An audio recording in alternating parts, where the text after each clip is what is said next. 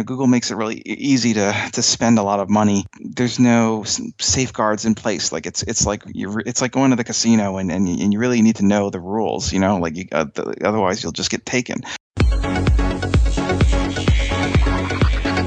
Coming to you in your speakers from Dubai to all around the globe. This is James Reynolds Traffic Jam Podcast. 5, 4, 3, 2, 1.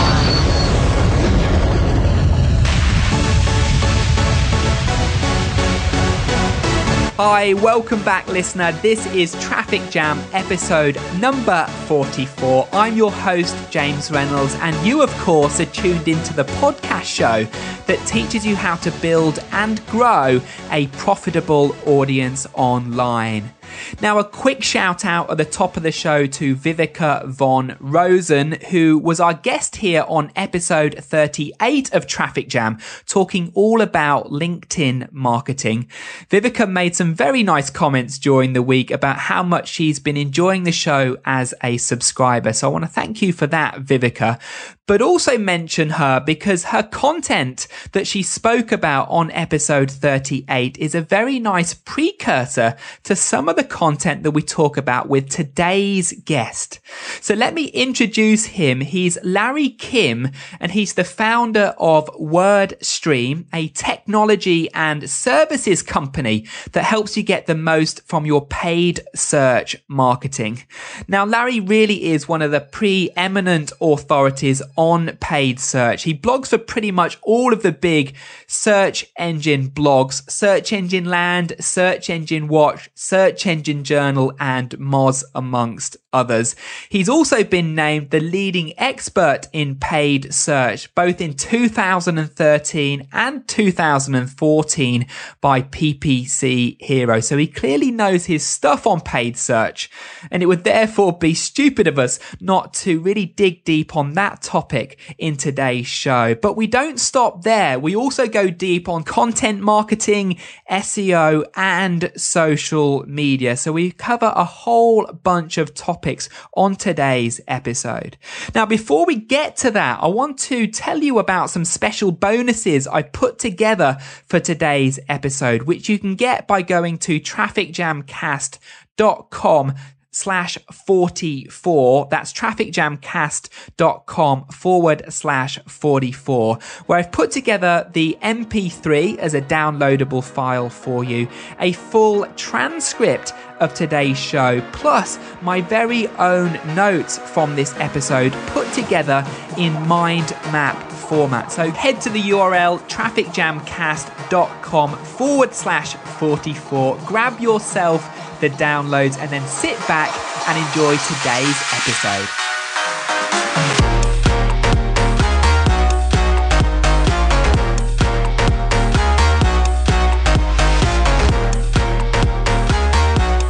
So welcome back, listener. This is episode 44 of Traffic Jam, and joining me today is Larry Kim from WordStream. Larry, how are you? Doing great. How are you, James? Thanks for having me.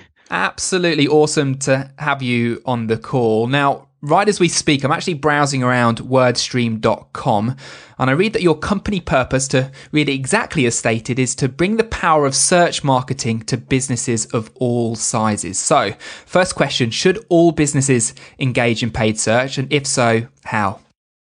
I think so. I'm not saying that you have to allocate 50% of your budget to paid search, but at a very minimum, I would think that, any company doing, web marketing ought to have at least a component of their marketing budget being allocated to paid search, at the very least covering sort of the keywords that are, like cherry picking the keywords that are exactly relevant to, the business that you're operating. Yeah. So what are some of the aspects of doing paid search effectively? Because this is really your thing, right? Your background yourself, you're very much the paid search guy. Your business produces software that helps people with the process of doing paid search. And you managed, to my knowledge, over $1 million worth of your own spend on paid search. You've got to have a few lessons up your sleeves, I'm sure. What are some of the key points to doing this thing effectively? So the first point would be kind of along the lines of what I was just talking about, being really picky. On Google, there's like 3 billion searches on the search engine every day. And the point where a lot of, small businesses maybe get tripped up is the point isn't to buy all the searches, but rather to be very, very picky. So like if you're a web development, consulting firm in Boston, you shouldn't be bidding on keywords like web development, because that could mean anything. That could mean that they're, looking to learn web development. It could be that they're looking for a job, right? Like, who knows what the intent behind that particular search is. The key is to be super, super picky, like, web development, consulting firm, Boston, or something, like very, very specific search terms that are highly relevant to exactly what you're doing, so that, because you have to pay for these clicks, you want to be reasonably sure that, when you do pay for a click, that it is somebody who is actually, able to and willing to buy your products or services. So just being very, very picky and not trying to go after all the keywords, but rather just the very, very small, narrow set of keywords that are precisely relevant to your business, I would say, is kind of number one, most important thing. A second thing has to do with ad copy. Most of the ads, when you do a search for anything like big data solutions or anything, what you'll find is the vast majority of these advertisers on AdWords, for whatever reason, 98% of them have no creativity. They just write about the same ads, more or less the same ad for all 4 different companies or 10 different companies. And so the idea is to come up with these really compelling creative angles that just like how in content marketing, how you have all these really ridiculous titles that really compel people to click on, articles, those emotions like awe and anxiety and fear and curiosity. Like, you should be employing those same kind of tactics that you do in your content to your ads, so that you're getting the clicks and you're standing out in the audience. Just a last tip that I will just throw out there is just to be active. Where a lot of these small businesses fall down is that it's kind of set it and forget it. They do kind of this one time account set up, and they just kind of leave it on autopilot. And that's really not a great formula for success. You really need to be in the account once a week, kind of looking at what worked, what didn't work, and making the necessary adjustments. Yeah, got it. So really one of the main takeaways is to be relevant to your business. And I guess that's through the keyword matching, but then also extremely relevant to your audience, understanding kind of, as you said, the pain points and what keeps them up at night and their biggest fears and anxieties. How do you uncover that though? I mean, I guess there's a skill set and a talent in writing good copy for your ads, but what processes might we go through to kind of really understand what the pain points are for our potential customers? Sure. What I would suggest is to bring in some outside people. A lot of times, companies, when you're working within your own company, 7 days a week, or for the last 5 years or whatever, it's sometimes hard to really see the pain points from the point of view of someone who's not familiar with your services. So the external point of view always helps.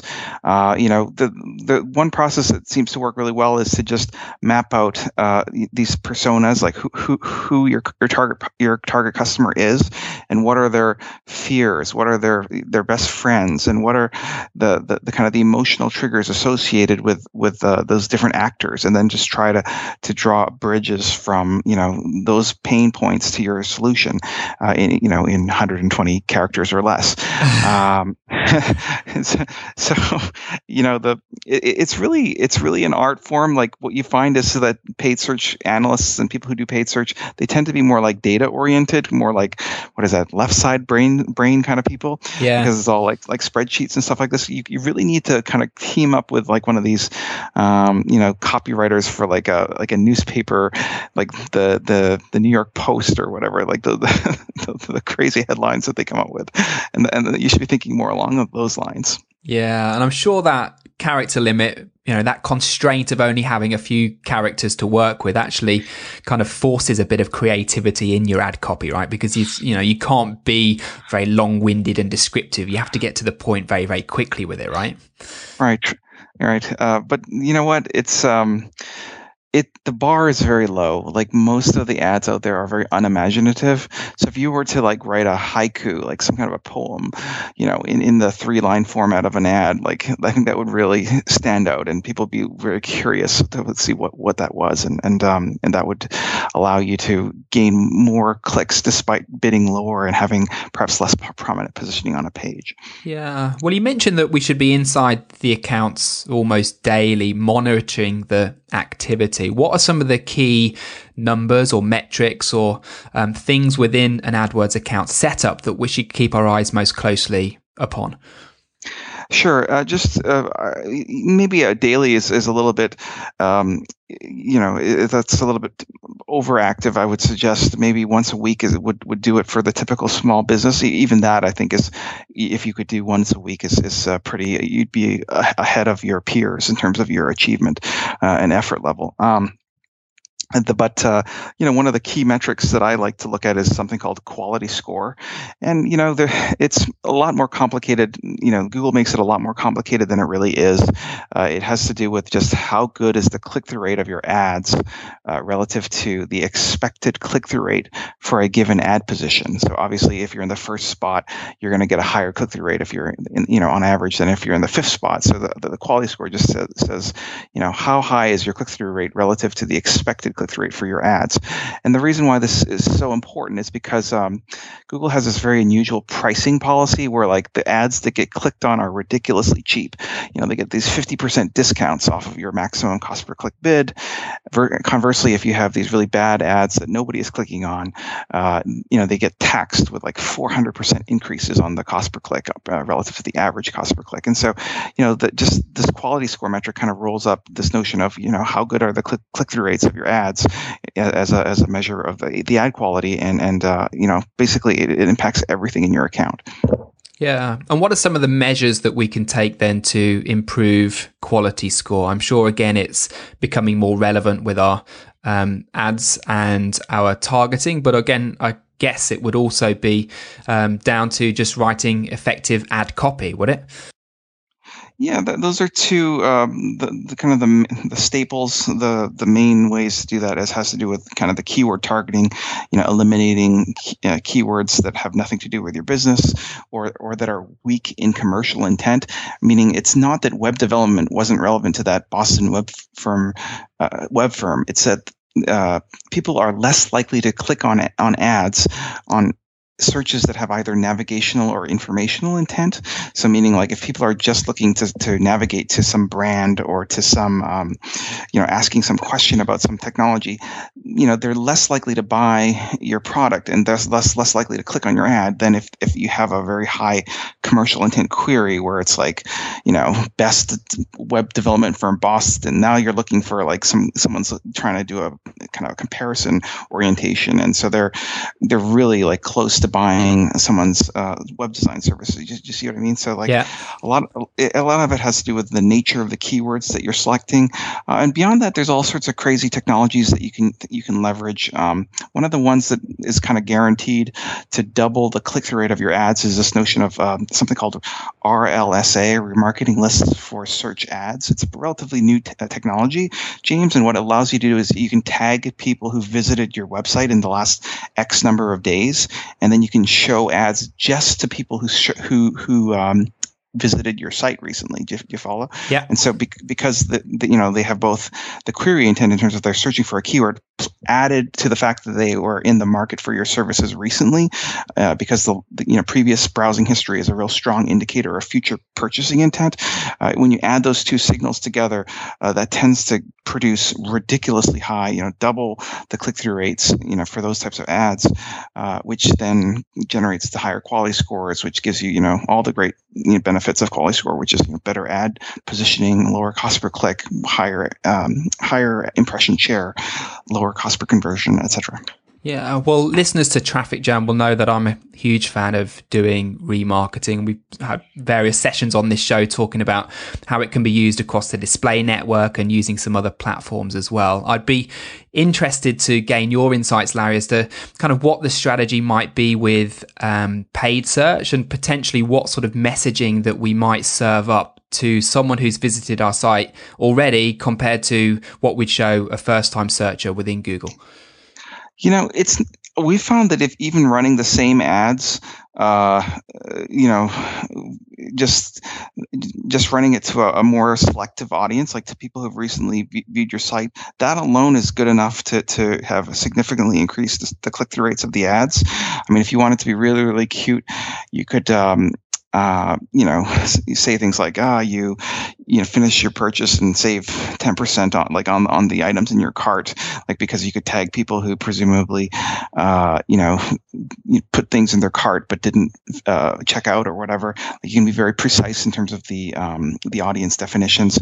But really, James, one of the most effective strategies for remarketing for search as opposed to display is going after broader keywords. So remember how in the beginning I was saying, be very picky, go after like very, very specific keywords.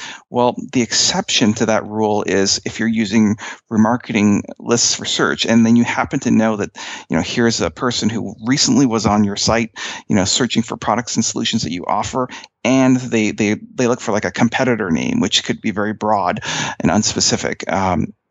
Well, the fact that they're looking for that competitor term, plus the fact that they were on your site, would lead me to believe that they're doing some comparison shopping. Yeah. And so that's what would be kind of the exception. Well, now this is the exception where you can go after kind of broader terms and still get decent conversion metrics. Love it. That's some fantastic insight. Well, we've looked at some of the positives and some of the effective measures we can take. What about the flip side? I'm sure from your own experience and pulling data from your own software, you've seen plenty of people throwing away a ton of money with PPC. What are some of the biggest mistakes that you see others make? Well, a lot of it has to do with kind of the opposites of what we were talking about before. Just, failure to be very specific with the keywords. We find like sometimes we'll do these audits, and then companies will be spending tens of thousands a month on keywords that have nothing to do with the business. It's like, oops, like that was a mistake. Google makes it really easy to spend a lot of money. There's no safeguards in place. Like it's like going to the casino and you really need to know the rules. Otherwise you'll just get taken. Other than that, it's just like this notion of people not optimizing their accounts on a weekly basis, because that's kind of giving away a lot of the benefits of this channel, James, where paid search is different from, say, like advertising on the Yellow Pages or on a billboard, is that you get all this nice feedback as to how different keywords and different ads are resonating with your audience. And then, you're throwing a lot of the value away if you're not going to take that data and kind of double down on what's working and cut what's not working. Yeah, good. Well, let's move the conversation on a little bit from there. Maybe perhaps slightly ironically, of the 650,000 visitors or so you get to your site per month, about 400,000 of them, to my knowledge, come from organic search. What, in your opinion, does it really take to succeed right now with SEO? Well, we're very fortunate. I started blogging, 6 or 7 years ago. So that was, definitely a strong domain that was, very old and trusted and has gained links over time. Some of the things that we do to get this tremendous amount of organic traffic, it's the blogging that we do tends to generate tons of links on its own. So meaning, like, we tend to blog about studies about how Google makes their money, or just interesting studies on like what are the most expensive keywords in AdWords, and these stories then get picked up by companies like the Wall Street Journal or the New York Times. It just generates tens of thousands. Actually, the link profile of the site has like something like 1.5 million links, from something like 100,000 domains. So it just has to do with, like, it's not this manual link building where you're kind of like link begging. It has to do with just coming up with really compelling stories that just, if any reporter is doing their job, like in this space, they should be covering this kind of stuff. You know what I mean? Yeah. and then leveraging that power, like all the trust that's been flown into this domain by publishing kind of like these evergreen, informational content that ranks very highly for content. Like if you do a search right now for like what is Google AdWords, you'll find like a nice explainer, content from WordStream that explains what that is. And in fact, we've kind of made it so that if you're searching for anything at all in paid search, something from WordStream should show up on the first page, like quality score or negative keywords or pay-per-click or PPC, like your keyword tool. Like you should find WordStream content somewhere there. Yeah, and it's not that you're just blogging to wordstream.com, right? You've also got columns for Inc. and you do stuff for Search Engine Journal, Forbes, Search Engine Land, and a bunch of others I see. How on earth do you produce so much content? Because if I scroll down your own about page on your website, there's almost, 4 or 5 content pieces per day that in some way you've had a contribution towards. How on earth do you maintain such a high frequency of content? Well, first of all, it's not. I mean, it's doable. I mean, there are, journalists out there, like if professional writers who work for like VentureBeat or whatever, their job is to produce news content and to produce, 6 to 8 pieces of content per day is pretty typical for those types of reporters. So for myself, like I get kind of annoyed with myself if I don't do like, maybe 2 or 3 articles a day in terms of like either contributing them myself or working with one of my thousands of industry contacts, like on helping them with their pieces. Because you don't have to originate everything. You can just be the expert cited in one of those other articles, and that works out just as well from a PR perspective. Sometimes even better if you're not the one originating everything. You know what I mean? Yeah, absolutely. Well, I guess if we can just dig a tiny way into this would be great listening. How on earth do you kind of keep such a stream of relevant content ideas kind of at your fingertips, ready to share with the world? Because 2 or 3 content pieces is, a fair amount of content, even for the most seasoned writer to produce, right? Well, there's a lot of benefits here. Like I'm kind of I have this nice perch here working at my own paid search company. I have something like 2,000 customers like that we help with paid search. And I'm kind of like the go-to guy for like difficult problems. So like if an unusual situation bubbles up from one of our client service managers and they need a second opinion, it kind of bubbles up to me. And, it's like I get a lot of exposure to like very interesting case study data, because like you really need you're either you're originating new stuff or you're rehashing like generic tips or whatever, you know what I mean. And so just having a lot of customers and then having the most interesting customer case studies bubble up to me is quite a kind of a tactical advantage, you follow?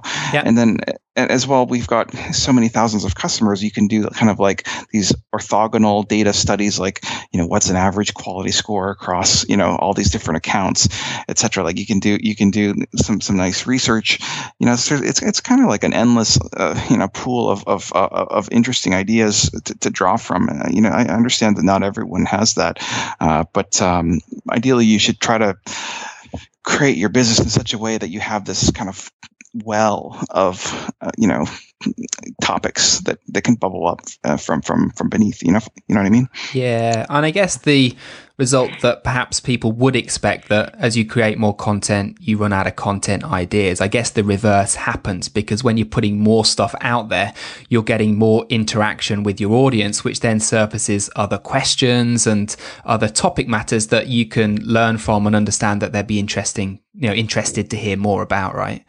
Yeah. Another interesting thing is that I'm like, it's a lot of the stuff that I'm writing about is just like first person experiences, like because I'm still actively involved with like the marketing of the content on our site. Like I'll discover new tricks and new hacks, and a lot of people would keep that to themselves, but I'm happy to just write them up and share them with my audience. Yeah, absolutely. Well, I believe you're reported to have created the most shared PPC article of all time. What was it about that article specifically that created so much buzz? So if you're a paid search practitioner, the one tool that all of us have used is the keyword tool. So last year, I discovered that the keyword tool was being retired and being replaced with a new keyword tool called the Keyword Planner. And I discovered that maybe two months before anyone else did. And so I blogged about it and provided a detailed review of what it does and how it's different. And that ended up, generating several 100,000 of views on search engine land, where the typical article maybe only does like 3,000 or 4,000 views. And that was the most shared article ever. It was also the most read article on search engine land in 2013, because it was on it was quite a scoop. And it's so funny, James, like the way that I found out about this wasn't with, special connections with Google. That's just that we have so many account managers. Like I've got something like 30 account managers working in Google AdWords every day. And then one of them found this weird tool. Like it was the keyword planner. We just stumbled upon it. And what they had done was they had this beta where they had enabled it for like 1% of accounts. Right. And Wow. so one of us stumbled upon it and kind of, it kind of bubbled its way up to the top. And I was like, holy crap, this is something completely different. And so that's how we were able to get the scoop like 2 months before anyone else. Wow. I mean, it's like newspapers, right? I mean, it's finding that one story that's, relevant for the market that everyone's interested in and just getting it ahead of time over everyone else, right? I can just see how that blew up. Amazing find. I have I have to confess, I have quite an unfair advantage here. Like just sitting on, $1 billion of paid search data, 2,000 customers, 30 people, working those accounts. And it just becomes more and more unfair the more customers we sign up. So anyone looking to get into the market of blogging about pay-per-click and paid search, I would retire early. I don't think you're going to gain an advantage on Larry and his team by the sounds of it. or just so we could be friends. We can just promote each other's stuff and like we're good with that. Like there's so many different paid search companies that we work with. It's such a big market, right? We specialize in small, medium-sized businesses, and then there's many other types of companies out there. And so we partner with a lot of different companies like Kissmetrics or HubSpot or PPC Hero, to produce content. And they like that because it gives them a lot of exposure. Yeah. Well, let's talk a little bit about that because you do create a lot of content for other people's audiences, not just your own. How do you go about identifying the right partnerships and the right guest blogging opportunities? Because I'm sure you have plenty available to you. I'm mostly looking for just like you said, other people's audiences. So, I'm looking at the size of their following. So I'll look at their social channels and see is the content that they share actually being shared or not, or or is it just this piece of content got 5 tweets or something like that? You know what I mean? So you kind of do a subjective analysis of that and trying to see will this substantially move the needle? Writing is a little bit like giving blood, and there's only so much you can do before you pass out. So you want to make sure that the venues that you're choosing are going to amplify, they're going to produce a return on investment that's greater than just blogging on your own blog, right? And so that's kind of the thought process. Any thoughts on that? I think those are the valid points. I know Neil Patel. We mentioned Kissmetrics just now, so I guess it's relevant. He was talking, I think on a post I read the other week about really identifying audiences, also based very much on relevancy. He'd done a lot of stuff for Huffington Post, for instance, but had got far less return out of that than some of his stuff for, let's say, Search Engine Land or, one of these kind of more traffic orientated websites. So reach I think is extremely important, but I guess getting that target market just right for your own business is also important, don't you think? Yeah, absolutely. And we do stuff with Neil 2 or 3 times a year. That's great. Yeah, good stuff. Well, I want to sort of wrap things up by observing some of the stuff that you're doing with LinkedIn, because some of that's quite innovative. The first thing that I observed myself is that you seem to be repurposing your own blog content and posting that to LinkedIn. How's that working out for you? It's amazing leverage for your content. James, LinkedIn is a really funny social media network. It's kind of like, it's not quite Facebook and it's not quite Twitter. Facebook, it's like you friend all your families and friends. Twitter, it's pretty open networking. Like you just connect with I don't know, Britney Spears or whoever you want to follow. LinkedIn, it's kind of this in between where you're supposed to connect with like people that that through work, but not necessarily friends. It just my take here is that with the LinkedIn blogging changes everything. So what this does is to me, it suggests that you should be doing LinkedIn blogging, and that you should be using LinkedIn much more like Twitter. What I mean by that is accepting, more generously accepting connections from people who you don't know, and also sending out connections to people who you'd like to know, as opposed to just the people that you know. The benefit for this has to do with the blogging. So when I repurpose a piece of content, some of these articles can do like 50 or 100,000 views in just a few days, and the way that works is it's kind of like there's an edge rank kind of like algorithm for LinkedIn blogs where my blog content will show up in people's timelines, and that's based on the engagement and topical relevancy of the post. So if a lot of people are liking and commenting and favoriting it on LinkedIn and resharing it on LinkedIn, then it kind of like snowballs and lots, like it's kind of like the square of the engagement is kind of the page views. And so there's a decisive advantage then of having a large audience, because you're more likely to like a large number of connections, because then you're more likely to generate like the likes and the shares and the comments that you need to get this content to snowball. And it's just been remarkable. I think I reposted 50 or so articles in the last 60 days, and geez, like some of these articles they get featured on like Wired magazine or the Wall Street Journal, right? Just because they just generate so much. Like the ones that do well, they just do really well. Like it's quite a way to amplify the reach of the content that you've already produced.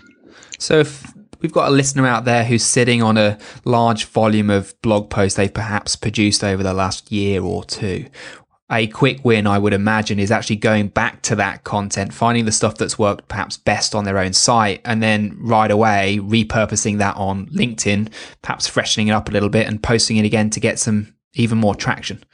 Yes, but like what I was saying earlier, like just if you just post it to LinkedIn and you only have like 300 connections or whatever, then it's really only those 300 connections are going to get the notifications. And so even if you get like 5 or 10% of people to engage with that content, it's still a very small number of likes and shares. And so you might end up with like, I don't know, 50 or 200 page views, which may be a lot for you, but it's like that's not very interesting from my vantage point. So like the trick is you first bulk up your connection counts, right? By, open networking and just trying to be a little like importing your Gmail contacts and stuff like this.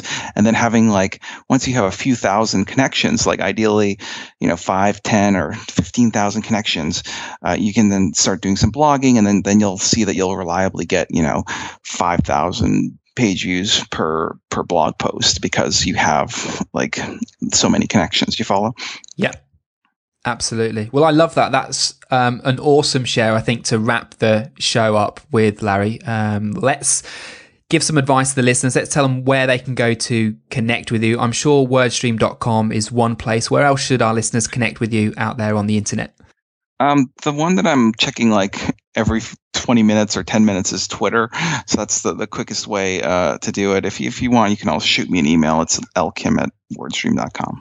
Well, there you go. I think that's where we first connected over at Twitter. So there you go. We'll make sure that Larry's Twitter handle is in the show notes for episode 44, which you get to by going to trafficjamcast.com/44. So Larry, thank you for your time and expertise. Thoroughly enjoyed this today. I've got a ton out of it myself, and I'm sure our listeners have as well. So thank you once again for coming on the show. Thanks again for the opportunity, James. Hey, welcome back, listener. So that was Larry Kim from WordStream.com. Totally loved Larry's innovative approach to LinkedIn that we ended the show with. And there's really no doubt that if you're a business to business company, that LinkedIn should absolutely be in your marketing mix. And if you're ready to step up to the plate and put yourself and your business to the forefront, then publishing to LinkedIn offers one of the best content marketing opportunities online right now for sure. So thank you for listening into this episode number 44. We'll be back with another show in about 7 days from now.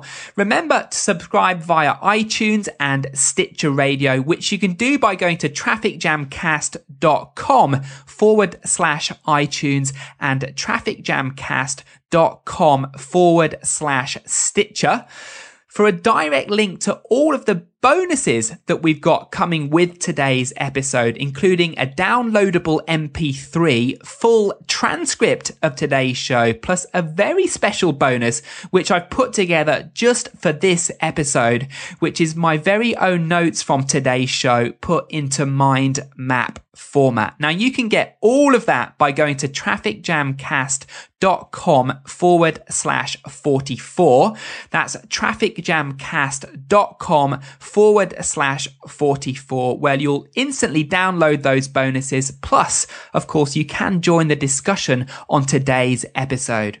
Also, head on over to the main website, veravo.com, for more traffic tips and training, and to learn how I can help you get more traffic, leads, and sales from the search engines. Now, we end this week's show with a track, of course, chosen by Larry Kim. He's chosen a track titled Safe and Sound, and it's by the band Capital Cities. So enjoy the traffic jam to play out the show, and I'll see you back here in about 7 days from now. See you then.